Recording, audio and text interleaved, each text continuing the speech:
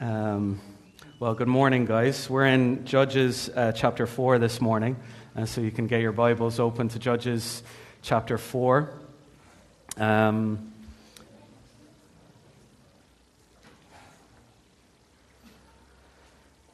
It is an amazing privilege to be back home, to be back with you guys. I was up north for a week, and I was just blown away, astounded really, as I met some people. And when I met them, some people said, I pray for you every day. Like, a little old lady. So I believed her. You cannot not. I pray for you every day. I thought to myself, wow. And then I heard others, as I went to other churches, saying this: we pray for you every day. There are people in our sister churches up north who pray for all of you as a congregation, as a church, every day. And that blows my mind. And I thank the Lord for partnership in the gospel like that. And there was one lady who said to us, said to me, we pray every day for you. And then she was wondering, she said to me, I wasn't sure were you actually going to come this week, because, I send out prayer requests of kind of what we might do during the week, and this week I sent out a prayer request that we had, the men's group on, and that we had, people helping out with the culture night, and that we had, the Friday study, adults and kids club and whatever. And she said, when I saw all that, I thought you weren't coming. I thought you weren't going to be coming. And the inference was this: if you're not there, that stuff doesn't happen. That's what she was alluding to. If that ever ends up being the case, that will ruin our church, and it will ruin me and our family. Because what we need as Christians is not just to come in and watch the game. Christianity isn't a spectator sport. Come in and watch the game. What we need is Christians who will come in and get into the game in such a way that actually, if I was to die tomorrow, this church wouldn't need me. If Brendan was to die tomorrow, this church wouldn't need him. Why? Because it is so much bigger. And I thank God. The reality is, if that actually were to happen, I think you'd be fine. Because we not only have one pastor elder, we have two. We not only have one deacon, we have two. And we don't just have one congregant here, we have many. And what we need as a people is not just to sit back and watch the game, we need to get into it.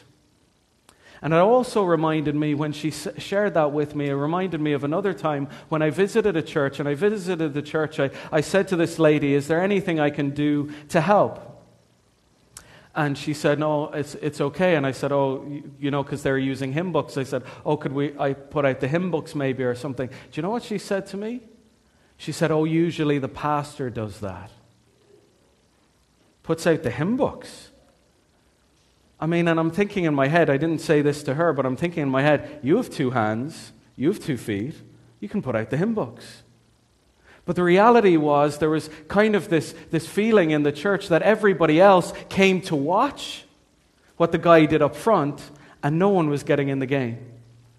And so what I think this passage encourages us to do, as Christians, as followers of Jesus, is that we mightn't just watch Christianity happening, we mightn't just watch the battle take place, but we might actually get involved. And so as you look at this account, you'll remember what it starts with. The pattern that we've seen in the book of Judges, throughout all of the Judges, is that pattern, that kind of downward spiral of sin, suffering, sadness, and salvation. That is the pattern that we see throughout the Judges: sin, suffering, sadness, and salvation. And so when we come to this account, where do you think this account is going to begin? This account is going to begin with sin. Chapter 4, verse 1 says this: and the people of Israel again did what was evil in the sight of the Lord. See, it says that word again, again. The people did what was evil in the sight of the Lord again. And one of the reasons they did that, why? Ehud died. You see, they had lost their leadership. Joshua died, Othniel died, Ehud died, Shamgar died, and when the leader dies, everything crumbles. And they sinned again. They got caught in this pattern again. And after the sin, what happens? There is suffering. Verse 2, it says this, "And the Lord sold them into the hand of Jabin, king of Canaan, who reigned in Hazor. The commander of his army was Sisera, who lived in whatever that place is pronounced." That's where I forgot to practice that, so I'm not even going to try. That's the reality. It was a long drive from the north yesterday. The reality is they come into this place of suffering. And when God sends suffering to His people, it's kind of like a discipline, and it's not a discipline to annihilate His people. When the Lord disciplines His people, He is not seeking to destroy them. When He is disciplining His people, what is He doing? He's seeking to draw them back to Him. And so sometimes you'll find that, when you get at the bottom of the barrel in your life, when things are hard in your life, what happens to your prayer life? It increases. Sometimes God uses pain and suffering and sorrow in our lives to draw us closer to Him. And that's what He does. Sin, suffering, and what happens then? It is sadness. Verse 3, it says this, "Then the people of Israel cried out to the Lord for help, for Sisera had 900 chariots of iron, and he oppressed the people of Israel cruelly for 20 years. The people cried out to the Lord. The people cried out to the Lord for salvation. And the reason the people cried out to the Lord was because they had 900 chariots. They had the best military that you could have at the time. And the reason this is an issue for them to be afraid of this is because back in Deuteronomy, God's people were instructed to do certain things. You see, the book of Deuteronomy actually feeds what they're supposed to do in the book of Judges. So, for example, God's people, when they were to come into the land, the book of Deuteronomy says, don't intermarry with the people of the land. And what ends up happening in the book of Judges? They intermarry with the people in the land. And then in the book of Deuteronomy, it says, when you get into the land, do not worship their idols. Get into the land and tear all their idols down. Do not leave them standing. What happens? They go into the land and they leave all the idols standing. And then we are told in Deuteronomy something about the chariots. It says this, and I'll remind you, it says this, when you go to war, Deuteronomy 20 verse 1, when you go to war against your enemies in the land and see their horses and their chariots, and a great army greater than yours, do not be afraid of them. When you see the chariots, don't be afraid. And what happened in chapter 1 when Judah was taking the land? What happened in chapter 1 verse 19? They saw the chariots and everything changed. And here what happens in this account? They see the chariots. And they are afraid. They think they will be defeated. And so they cry out to the Lord. And what we know is that the Lord is going to bring salvation. That's why I had Valerie read chapter 5 to you, because what chapter 5 is a salvation song. It was the victory song. So we already know they are going to win the victory. And here's what God's people do. When God's people, when they win a victory, when they win a battle, do you know what God's people do? We sing. And so chapter 5 is a song of victory that Valerie read out for us. So we know that salvation is coming. We already know the end of the story. But the thing is, we don't know how. And in the book of Judges, what you will see is that salvation always comes in some of the most unexpected of ways. You had Ehud before. It says this of Ehud. God raised up Ehud, the son of Gerar, a Benjaminite, a left-handed man. Now the passage could have just said, the Lord raised up Ehud, and left it at that. But no, the passage says, the Lord raised up Ehud, son of Gerar, a Benjaminite, a left-handed man. Which means if God is going to bring salvation through him, it's going to be in an unexpected way. Because to be a Benjaminite, you can translate it that, son of the right hand. Except this Benjaminite is left-handed. And that God is going to use this weakness to get himself glory. God is going to bring salvation in an unexpected way. And what we hear in this passage is, again, God is going to bring salvation in an unexpected way. Look at what verse 4 says. Now Deborah, a prophetess, the wife of Labatov, was judging Israel at that time. Now Deborah, that's an unexpected thing for them to say. A prophetess, a wife. And you kind of think to yourself, as you look at this translation in the original, there's one word that is missing. And in fact, I looked at it, one word that is missing in our English translations. I looked at it in every English translation I could find, and I found that no translation translated the word. And I wondered, I thought, maybe I'm reading it wrong, maybe I'm a bit off or whatever. And I found this random paper where this guy had translated it how I think it should be translated. Because I think it is so key to the story. Because in the account, we're told at the very start who Deborah is. And the way the translation should read, there's this word in Hebrew, Isha, that is there, but not translated in English. Probably because they think it is redundant, but it is not redundant. Why? Because the way it reads is this. Stay with me. I know you're kind of like, what's going on? Stay with me. Here it is. Now Deborah, a woman, a prophetess, the wife of Lapidoth. Deborah, a woman, a prophetess, and a wife. Wouldn't you know already by the name Deborah that she's a woman? Why would it need to tell us Deborah, a woman, a prophetess, and a wife? Because God is going to save in an unexpected way. God is going to do it through a woman. God is going to do it through the faith of a woman. And in those days, in the military battles, you would have been leaning on who? The man. But God is going to do it through a woman. And what we find out about Deborah is a few things. Yes, Deborah is a prophetess. Yes, Deborah is a judge. Yes, Deborah is a wife. Yes, Deborah is a woman. But the most important thing we find out about Deborah is this, that Deborah trusts in the Lord. Look at what it says. Skip down to verse 6. It says this. So she sent and summoned Barak, the son of Abinoam, from Kedesh Naphtali, and said to him, Has not the Lord, the God of Israel, commanded you, Go, gather your men at Mount Tabor, taking 10,000 from the people of Naphtali and the people of Zebulun. And I will draw out Sisera, the general of Jabin's army, to meet you by the river Kishon with his chariots and his troops, and I will give him into your hands. So Deborah comes to Barak, the man, the warrior, and she says, Has not the Lord, the God of Israel, delivered these 900 chariots into your hand? You see, when Deborah sees the 900 chariots, Deborah says, The Lord has got this.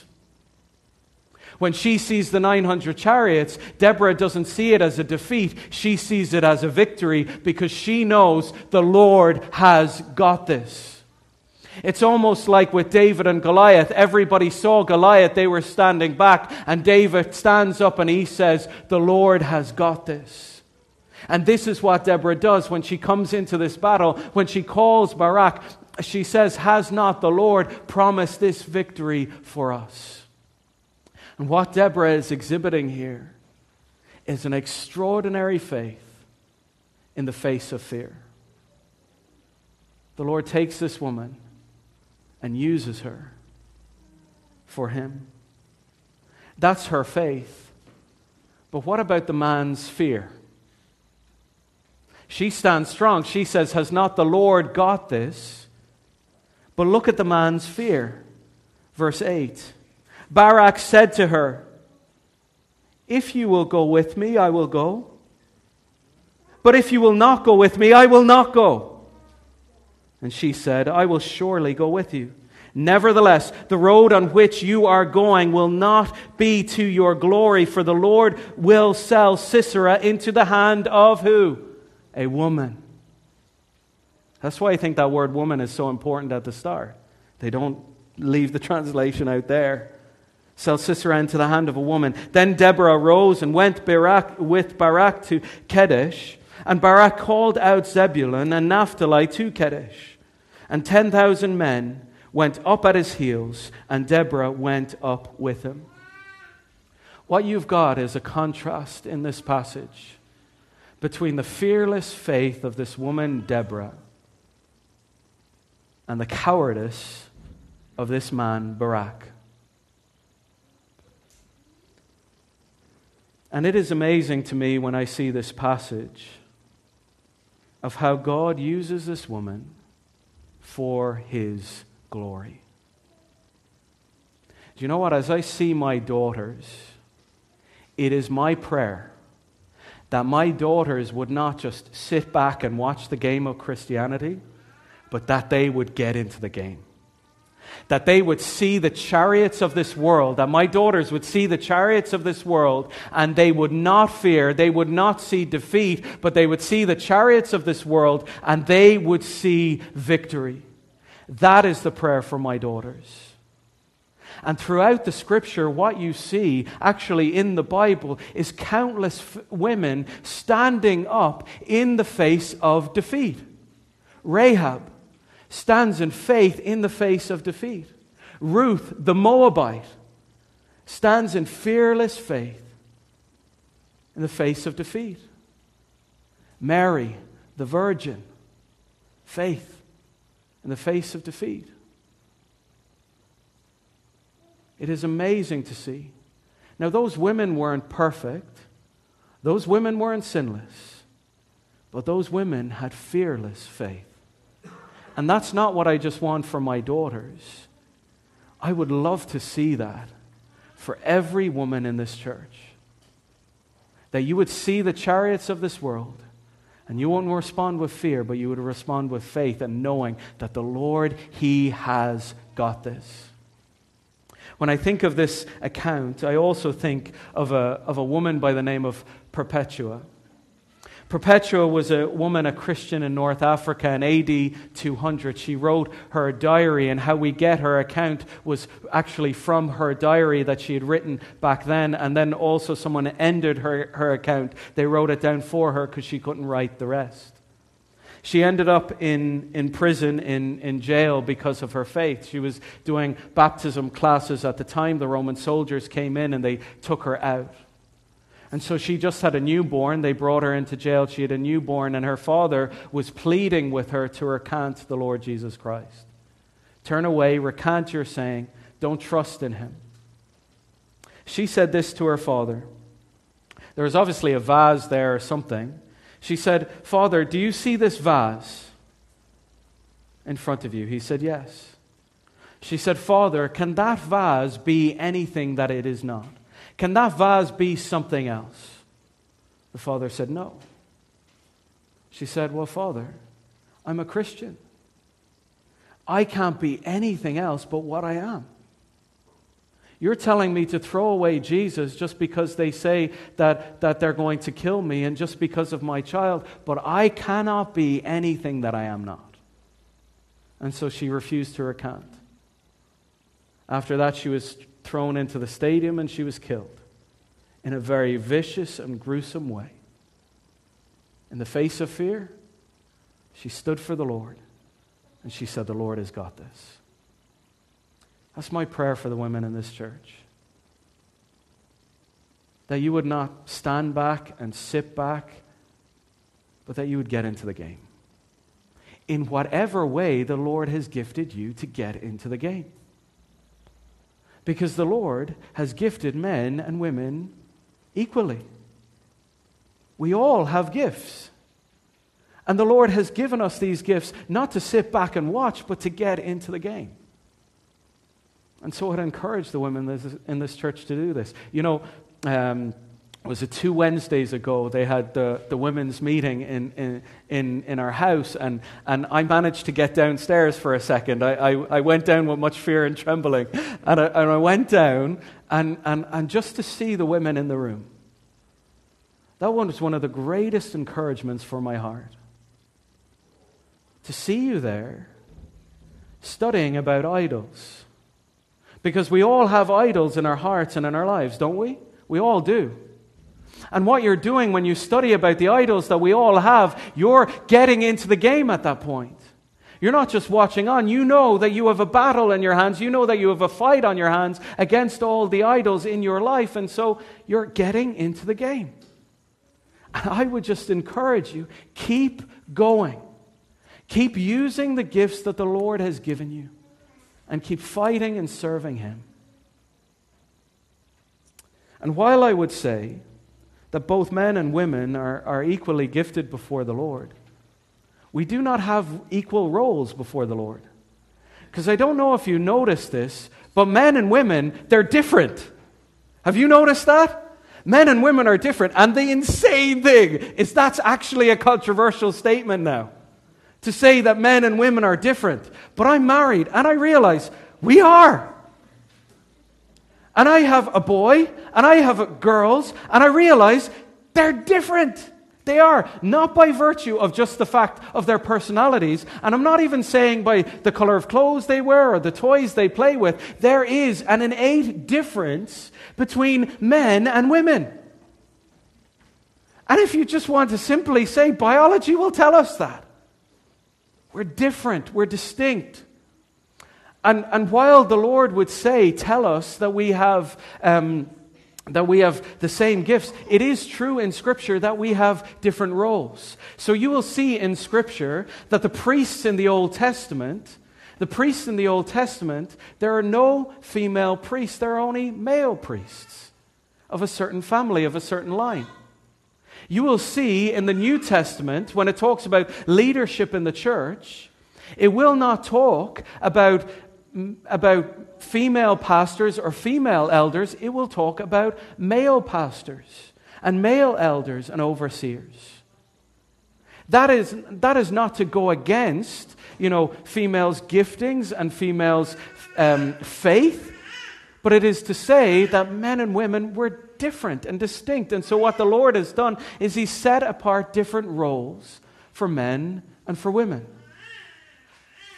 But what can happen to us men sometimes is sometimes we are very guilty of sitting back and watching the game while everybody else is playing. And you see, this is what Barak does. You see, the account actually isn't about a woman standing up and leading. The passage is actually a rebuke against the man who stands back and says, I'll go if you go with me. If you hold my hand to battle, I'll go. It's actually a rebuke against the men. And so what I'd say and encourage the men in this church is to not just sit back and watch the game, but get into the game. Get into the battle. Because Christianity is not just this light little thing that we go through at life. Paul told us in Ephesians that we are at war. Paul told us in Ephesians that we are to take up our sword and our shield of faith. We are to stand against the schemes of the devil. I was reading this week that the devil prowls around like a roaring lion. He's not sitting around. He hates what we are doing this morning. He hates what I'm saying to you this morning. He wants men. He wants men and loves men that will sit back on the couch and leave all the women at it. That's what he wants from our men. And we have to stand against that, men. We have to stand up for the Lord Jesus. Fight for Him and lead. I think the women in this church don't necessarily want flowers and chocolates. I think they want a man who stands and loves Jesus. That's what I think they want. Ultimately. Now, flowers and chocolate's not going to go wrong with that, obviously. But a man who loves Jesus and who gets in the game, that's what we want. And Barak, he's a warning to the men. Don't stand back, get in the game. But for him, he doesn't stay on the couch. They get ready for battle. They get ready against the 900 chariots. And if you go down to verse 14, it says this: And Deborah said to Barak, "Up, for this is the day in which the Lord has given Sisera into your hand." She says to him, "Up." What was he doing? He was probably sitting down. Get up, go out to battle. You know, some of our marriages might be like that. Will you ever get up and go to church? Get up and go to the meeting. Get up and fight. Deborah does that. "Does not the Lord go out before you?" she says. This is her fearless faith. So Barak went down from Mount Tabor with 10,000 men following him. Yes, he got up and he went into battle. And the Lord routed Sisera and all the chariots and all his army before Barak by the edge of the sword. And Sisera got down from his chariot, got down from the horse, and fled on foot. And Barak pursued the chariots and the army to that place, whatever you pronounce it, and the army of Sisera fell by the edge of the sword. Not a man was left. The Lord had used both this man and this woman to win the victory. I believe that both men and women are equal in dignity, in value, and in worth. And yet we are distinct in our roles, in what God has called us to do. There is a distinction. But you know the beautiful thing that happens when both men and women serve the Lord together in their distinct roles in a complementary way, together, great things can happen. And so it is my prayer for this church that we would not just see primarily the women going after it and the men sitting back. And that we would not primarily just see the men going after it and the women sitting back. But that God would use us both in our distinct, unique roles to fight the fight of faith. And through that, I believe, the Lord will get all glory and honor and praise if both of us don't sit back and if both of us get in the game. And so there is this reality that they defeat all of the men. They defeat all of the army. Deborah and Barak together, all of this army, they defeat Sisera's army. And it says, not one man was left except for one person. It was Sisera. You see, Sisera wasn't almighty in his chariots. It says in the passage that Barak and his men, they went on foot against the chariots. And then at the end of the battle, it says Sisera got off, and who now is on foot? It is him. And he is running away. And when Sisera runs away, he comes, if you'll allow me to summarize, he comes down to this tent of Jael. And Jael meets him outside of her tent, and she says, "Come on into my tent." She welcomes him in. Sisera, "Come on into my tent." He comes on in. And then we're told, she welcomes him into the tent, and she gets this rug. She gets this rug, and she covers it over him. And then it says, he says, "Oh, can I have a drink?" So she gets him nicely with the cover over him, and she goes, he asks for water, but you know what she gets him? She gets him some milk. Some milk for Sisera. She kind of tucks him in and gives him his cup of milk, and he lies down, and he says to her, he says, if a man comes to the outside of the tent, you tell him that no one is here. So little Sisera is tucked up all nicely with his milk and his rug all over him. And Jael stands out. And I want you to hear what happens next, verse 21. But Jael, the wife of Heber, took a tent peg and took a hammer in her hand. And then she went softly to him, and she drove the peg into his temple until it went down into the ground while he was lying fast asleep from weariness. And then the most unnecessary words of it in the Bible, so he died. Do you think he died after that? Yes.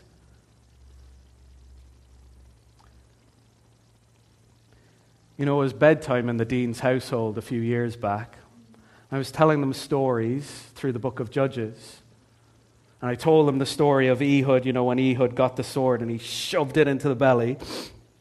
And after that service, people came to me and they said, "Did your children ever sleep when they were younger?" And so here I was telling them this account. And I said to them, Jael came and said to Sisera, come in and lay Sisera down. And Jael got the rug and tucked him all nice into the bed and got him his cup of milk and brought it to him. And he went. And then Jael went outside the tent and she grabbed the tent peg and she grabbed the mallet. And she came over to him and thrust it into his temple. And a hand shot up. It was Talitha's hand. Talitha said, Daddy, yes, Talitha? Is Jael a boy or a girl? I said, she's a girl. She said, yes! Delighted at the victory that the Lord had given through the hands of who? Through the hands of a woman. Men, if you sit back, let me tell you this. If you sit back, the Lord is going to do it through some other way. The Lord is going to do it through some other means. The Lord will bring about His victory. The Lord will bring about His salvation. But this battle, it's not about Deborah's victory. This battle is not about Barak's victory. This battle is not about Jael. You see, all people will use this passage. This is not a passage to build your theology about who leads. It's not a passage for that. It's not a passage for that. This passage is not about Deborah's victory or Barak's victory or Jael's victory. This passage is about the victory of God. Verse 23 says this, so on that day, God subdued Jabin, the king of Canaan, before the people of Israel. And the hand of the people of Israel pressed harder and harder against Jabin, the king of Canaan, until they destroyed Jabin, the king of Canaan. Whose victory was it? Verse 23 says, on that day, God. It was by the hand of God. It was the Lord God who won this battle. It was the Lord God who won this victory. And that is what that song in chapter 5 is all about that Valerie read to us. It is the Lord's victory. It is the Lord's battle. Battle belongs to the Lord. And at the end, if you'll allow me just to read verse 24 of chapter 5 in the song. This is the verses Valerie didn't read. It says this of the battle. Most blessed of women be Jael, the wife of Heber the Kenite. Of the tent-dwelling women most blessed. He asked for water and she gave him milk. She brought him curds in a noble's bowl. She sent her hand to the tent peg and her right hand to the workman's mallet. She struck Sisera. She crushed his head. She shattered and pierced his temple. Between her feet he sank, he fell. He lay still. Between her feet he sank, he fell. Where he sank, there he fell, dead. You get this kind of picture in the way it's written. Between her feet he sank, he fell. Between her feet he sank, he fell. He sank, he fell, dead. That's the picture of the song. But what it tells us is actually a picture of the Lord's salvation. Because what did she do? She crushed the head of the evil one. In Genesis, there is this promise that yes, the serpent will strike her heel, but she will crush his head. It is the promise of the gospel. It is the first mention of the gospel. And from that time on, you see this battle happening between two seeds. This battle happening between the seed of the serpent and the seed of this woman. The battle happening between evil and good. Right the way throughout the scripture, you have this battle between these two seeds. The battle between Cain and Abel. The battle between Isaac and Ishmael. The battle between Esau and Jacob. The battle between David and Goliath. The battle between Jael and Sisera. The battle between Israel and Egypt. The battle between Israel and Babylon. The battle between Israel and Assyria. The battle in the desert between Jesus and Satan. The battle that led all the way to the cross. And the battle that led to our victory when he rose again and crushed the head of the serpent.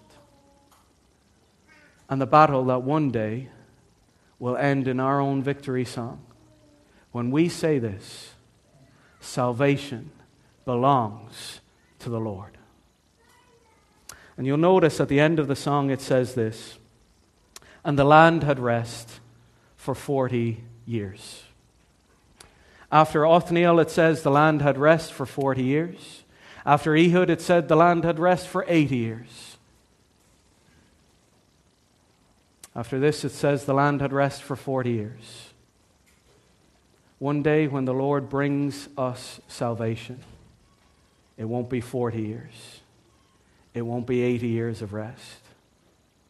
It will be years upon years upon years upon years of absolute rest in which salvation has come and the head of the serpent is crushed. And that is a day that I long for when the Lord's salvation comes. Let's pray. Lord, thank you for this wonderful account, Lord Jesus, of how you have brought about your salvation. We pray, Lord Jesus, that all glory and honor and praise will go to your name as we as men and as we as women seek to use our giftings for your glory in a way that honors and blesses your name. Help the husbands in this church live for you and lead. Pray for the wives in this church that they'll seek to live for you and honor you in the gifts that they have. Let us serve you together. In your precious name, amen.